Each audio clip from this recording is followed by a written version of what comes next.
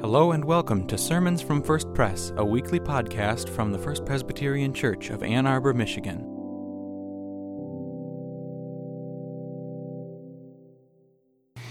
The first scripture reading for today comes from the book of 1 Corinthians, chapter 15, verses 19 through 26. If we have a hope in Christ only in this life, then we deserve to be pitied more than anyone else. But in fact, Christ has been raised from the dead. He's the first crop of the harvest of those who have died. Since death came through a human being, the resurrection of the dead came through one too. In the same way that everyone dies in Adam, so also everyone will be given life in Christ. Each event will happen in the right order. Christ, the first crop of the harvest, then those who belong to Christ at his coming, and then the end, when Christ hands over the kingdom to God the Father, when he brings every form of rule, every authority, and power to an end. It is necessary for him to rule until he puts all enemies under his feet. Death is the last enemy to be brought to an end. This is the word of the Lord. Thanks be to God. The images were utterly heartbreaking. Not just any place of worship, but the Cathedral of Notre Dame, engulfed in flames like a dagger in the heart of Western civilization, someone said. A deep wound for people of faith. This tall, strong spire falling before our eyes, thrusting us deeper into the pain of Holy Week. John Meacham wrote of this catastrophe, "The cathedral was a house of God, reminding us that God is worthy in many ways of worship, and we are not." A kind of icon of New Jerusalem, Notre Dame was supposed to make you feel awe. It was supposed to make you feel small. And on Monday, we beheld an elemental crisis, fire and faith, two things, two elements that shape us.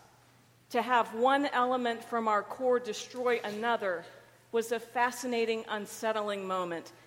We saw two things we revere, and two things we don't particularly understand, fire and faith, fighting each other. Meacham's words could apply to our Holy Week experience as well, where we also witness two things we don't fully understand, but deeply respect fighting one another, life and death. We could not turn our eyes from that raging fire in a monument to Christ at Notre Dame. We could not turn our faces from the crucifixion of our real Christ just 5 days later. Good Friday was beyond heartbreaking. Watching Jesus hanging on that cross, brutally tortured, a spear in his side. In his presence, his followers felt awe, and helpless at his death, they felt small, bereft and burdened with grief for our Lord and teacher and friend, one cherished and revered, dying slowly in front of us until he breathed his last. Taken down, we were left shattered. Until that Sunday morning when life destroyed death, when Jesus rose again by the power of God, our Creator, to make dead bones live. Notre Dame will rise again, surely by the generosity and determination and ingenuity of the people of France. Until then, the stories and history of Notre Dame will hold the people of France and Catholics and all who cherish her. And we know, because as God's people, our stories, our history holds us and heals us, Christ's disciples, until the final advent of our Lord when he comes again in glory. Let us pray. Strengthen your church throughout the world this Easter day. From the people of small burned-out parishes in Louisiana to the people of Paris, be with all who have suffered such loss and turn their shame into praise. More than merely raising new structures, lift them, not to rebuild buildings alone, but to generate faithful communities centered on you, places and people that will transform this broken world. In your holy name, amen. Our scripture reading from today, from the Gospel of Matthew. Hear now what the Word of God says to us. After the Sabbath at dawn on the first day of the week, Mary Magdalene and the other Mary came to look at the tomb. Look, there was a great earthquake, for an angel from the Lord came down from heaven. Coming to the stone, he rolled it away and sat on it. Now, his face was like lightning and his clothes as white as snow. The guards were so terrified of him that they shook with fear and became like dead men. But the angel said to the women, "Don't be afraid. I know that you are looking for Jesus who was crucified. He isn't here, because he's been raised from the dead, just as he said. Come, see the place where they laid him. Now hurry, go and tell the disciples. He's been raised from the dead. He's going on ahead of you to Galilee. You will see him there. I've given this message to you." With great fear and excitement, they hurried away from the tomb and ran to tell the disciples. But Jesus met them and greeted them. They came and grabbed his feet and worshiped him. Then Jesus said to them, "Don't be afraid. Go and tell my brothers that I am going into Galilee, and they will see me there." This is the word of the Lord. Thanks be to God. Waking up is hard. Steinbeck was wrong when he wrote that humans all do about the same thing when they wake up. It is rare to open our eyes and bound out of bed with energy. Most of us crave more sleep. Toddlers awake at the crack of dawn. Teenagers, not so much. You know who you are, you who hit the snooze button exactly 3 times. For some of us, the best part of waking up is not Folgers in your cup, but something much more trendy and local. A little ruse roast, perhaps, followed by quiet or a hot shower, and only then is human interaction allowed. But no matter how we awaken, the best part of waking up is waking up to the gift of another day, coming from sleep to live and breathe, to laugh and love, when, as Jane Kenyon wrote in her famous poem, it might have been otherwise. Waking up has fascinated me since I was a child. My dad was a veteran of the Korean War, and many former combat veterans like him, especially those who also have PTSD, wake from sleep shaped by all those years in a war zone. They wake startled and ready to defend and fight. So Dad, no matter where he fell asleep, would wake up fearful, fists clenched, and a startled yell, "What?" No matter when or where, he always awoke for combat. So imagine him, a religious man who religiously fell asleep in church. Dad sat us halfway down on the inside aisle. Soporific sermons sedated him. On many Sundays, just when the pastor's clever opening moved into real Bible stuff, Dad's head would start to bob, his eyes would start to close, and as the sermon ended, he was often snoring. If you've ever seen the comedy sketch of Mr. Bean falling asleep in church, you know what this looked like. Then the ushers would come to collect the offering. I sat there during those meditative moments filled with dread. They would approach the pew to hand him the plate and startle him awake. They would approach the pew and startle him awake. It was a real embarrassment to a 7-year-old, and not much fun for our own version of Bill Austin. Maybe that is why I gravitated to ministry, because in this role, it's impossible to fall asleep in church. Now I dread giving a soporific sermon to sedate you. Now, waking is probably the closest thing we experience physically to coming back from the dead. At the heart of the Christian faith, what brought you all here today, what you awakened to this morning, was this good news. Jesus did come back from the dead. He awoke to life.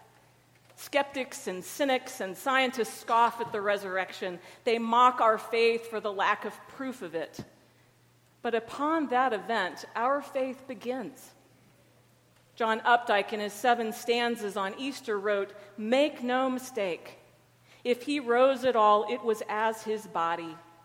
If the cell's dissolution did not reverse, the molecule reknit, the amino acids rekindle, the church will fail.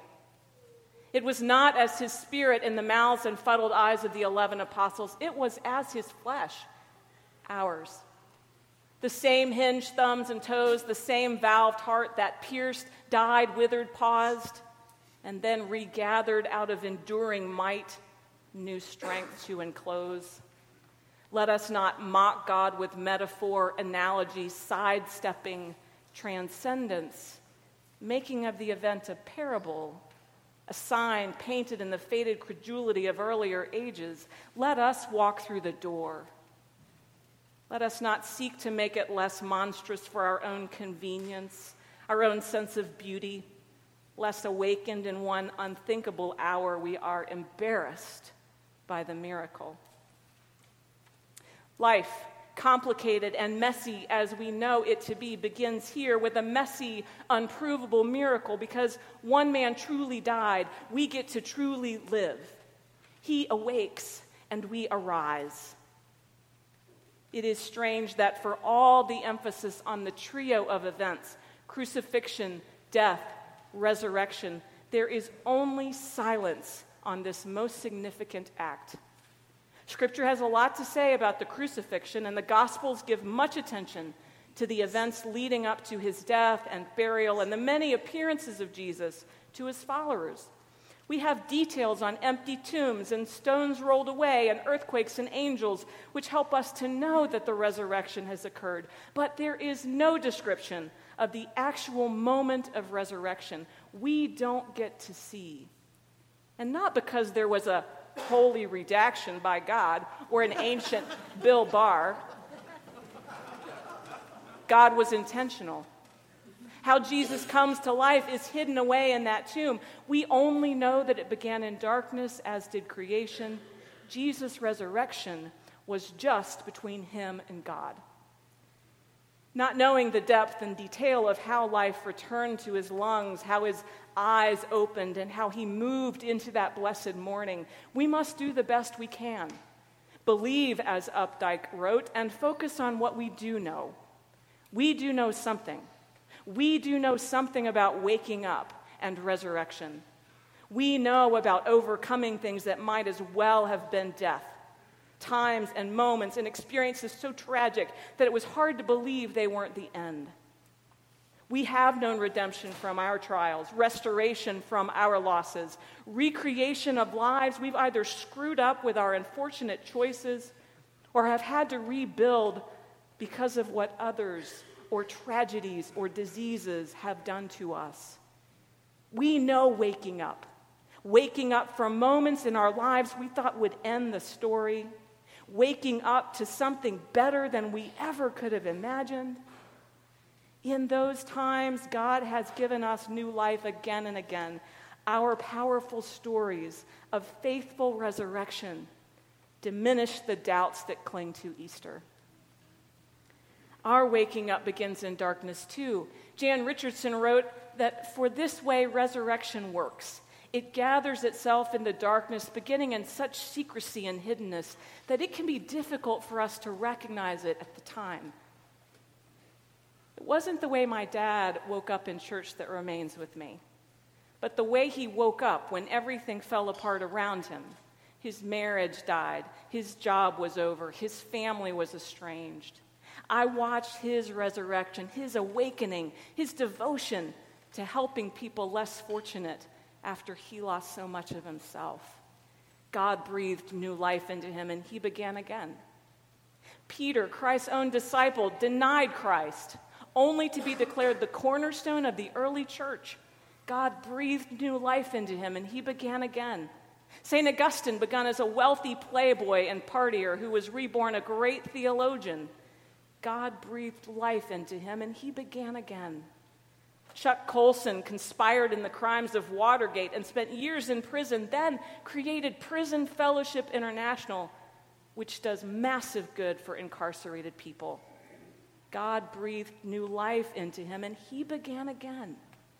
Communities also come back to life. Detroit, after the riots of '67, Hiroshima. In the burned-out city of Paradise, California, utility crews recently brought power, gas, and phone lines back to the windy streets and cul-de-sacs where lot after lot were obliterated by the campfire. Nations come alive and rebuild after death. Germany, Rwanda. The stories are endless. Resurrection happens because God breathed new life into them, and they began again. I watch you again and again when beaten down by disastrous diagnoses, broken families, burned up dreams, burned out callings. When you've been holed up in your own tombs of despair, I have seen you. I have watched this church family doggedly push forward and work your way out of caves of mystery and frustration and hurt. You are so resilient. God can and does breathe new life into us, into our pain and death, into our suffering, however unworthy we might be. Resurrection happens because God is breathing new life into us. Now, let us be clear about our resurrections. We don't know what Christ was like. We do know that our own resurrections, our own redemptions and struggles from death to new life are often messy and painful and even terrifying. Our struggles feel just as impossible as Christ's resurrection seems to be. Some resurrections occur not in days, but over lifetimes. We fight through ashes and embers, and we struggle to see the other side, the new life, the Easter morning. Alas, some seem always incomplete, but God breathes new life into us, and we begin again. Nadia Bolz-Weber, author and pastor herself, a walking billboard of resurrection, says, the Christian faith, while wildly misrepresented in so much of American culture, is really about death and resurrection. It's about how God continues to reach into the graves we dig for ourselves and pull us out, giving us new life in ways both dramatic and small. But I would go a step further. Our Christian faith is the story of the relentless action of God from creation to redemption, driven and defined by grace and hope and love, and the lengths that God will take with unending compassion for you and for me to save us from sin, to save us from ourselves. That's what God does. The story of resurrection is about what we do. It needs us. Resurrection requires revelation. It demands our response, and it lives through relationships. God gave life to Jesus, and we give life to resurrection. Our gospel writer loves an action story. The Marys have to be there, and all these verbs with them. Without the sadness, the showing up, the seeing, the running, the telling, the worshiping, there is no story here but death. Come, look, hurry, go, tell. They ran, they met, they touched, they worshiped. And in Matthew, when they are in motion, that is when Christ appears. Isn't that when we encounter Christ as well? When we bring the story to life by seeing and feeling and sharing and serving and loving and worshiping? Christ says he will meet us at the place where we go to tell, to make disciples, to build relationships. So resurrection requires revelation. It demands response. It lives through relationships. It depends on us. The theologian John Henry Newman put it this way back in 1860. We too, though we are not witnesses of Christ's actual resurrection, are so spiritually. By a heart awake from the dead, and by affection set on heaven, we can as truly and without figure witness that Christ lives as they did. To a world indeed at large he witnesses not, for few can see him near enough to be moved by his manner of living. But to his neighbors, he manifests the truth in proportion to their knowledge of him. And some of them, through God's blessing, catch the holy flame, cherish it, and in their turn transmit it. And thus, in a dark world, truth still makes way in spite of the darkness, passing from hand to hand. Resurrection empowers us to claim our place. We are not bystanders. Resurrection isn't only about what God does, it's about what we do when we are made alive again. Look, you love beholding this beautiful story. You feel joy just knowing it happened. But truly living it is to take it and share it and give it to others, and that is where the work of faith begins. Just as the Marys felt joy and fear, so do we. Robert Louis Stevenson rightly said that the resurrection experience doesn't arouse in us a fear of dying, but a fear of living. To understand the hard work of faith is to get our arms around that fear. You came today not to celebrate Easter, but to be changed by it. No matter how thick-headed, misguided, or imperfect we may be, no matter what happens to us in life, there are no tombs of despair. Only the unconditional saving love of God for each one of us because of who we are and how God made every blessed one of us. Easter changes us to love like that. Easter changes us to dig fewer graves for ourselves and lend God a hand in bringing people out of their graves. Go and tell and flood the world with stories of resurrection so that everyone will know where to turn. It is about us. We woke up this morning. It might have been otherwise. Jesus woke up this morning too, made alive again. So let us awake to a living, breathing faith. Nelson Mandela said that there is nothing like returning to a place unchanged to find the ways you yourself have been altered.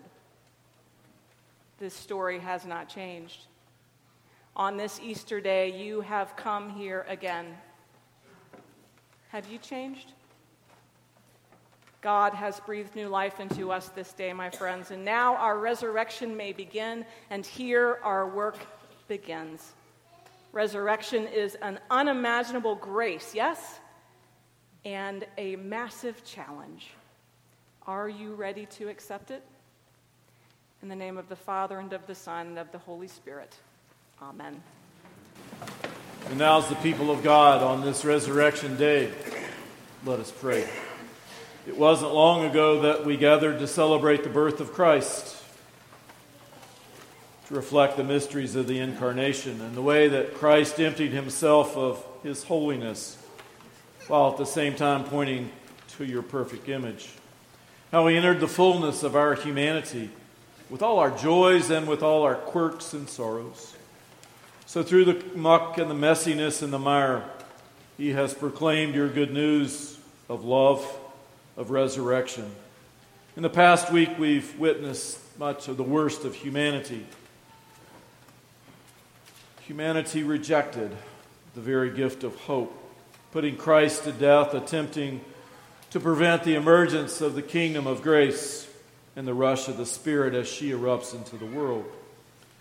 In these moments, we recognize the darkness that threatens our lives and the world, loneliness and grief, humiliation and shame, illness and death, homelessness, hunger, divisions and war, terrorism, hatred and oppression, violence and abuse.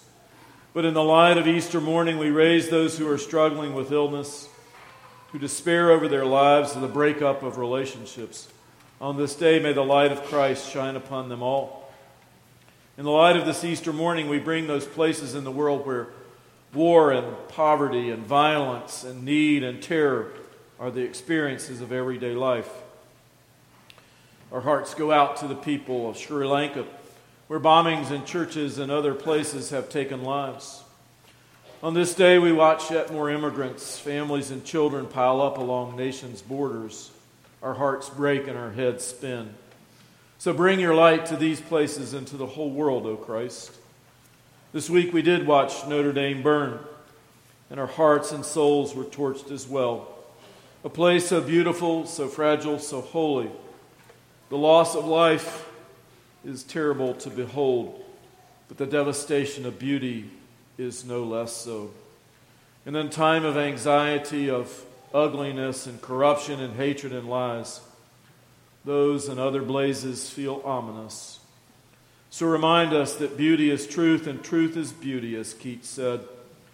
And so as a part of us is destroyed, let us look to you that we might be resurrected. So resurrect us on this day, O Christ, and be for us the unshakable foundation in this tumultuous world. On this day you've rolled away the stone, your light has pierced the darkness.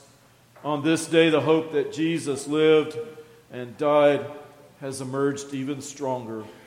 So this day, baptized into death with Christ, we are being reborn into newness of life.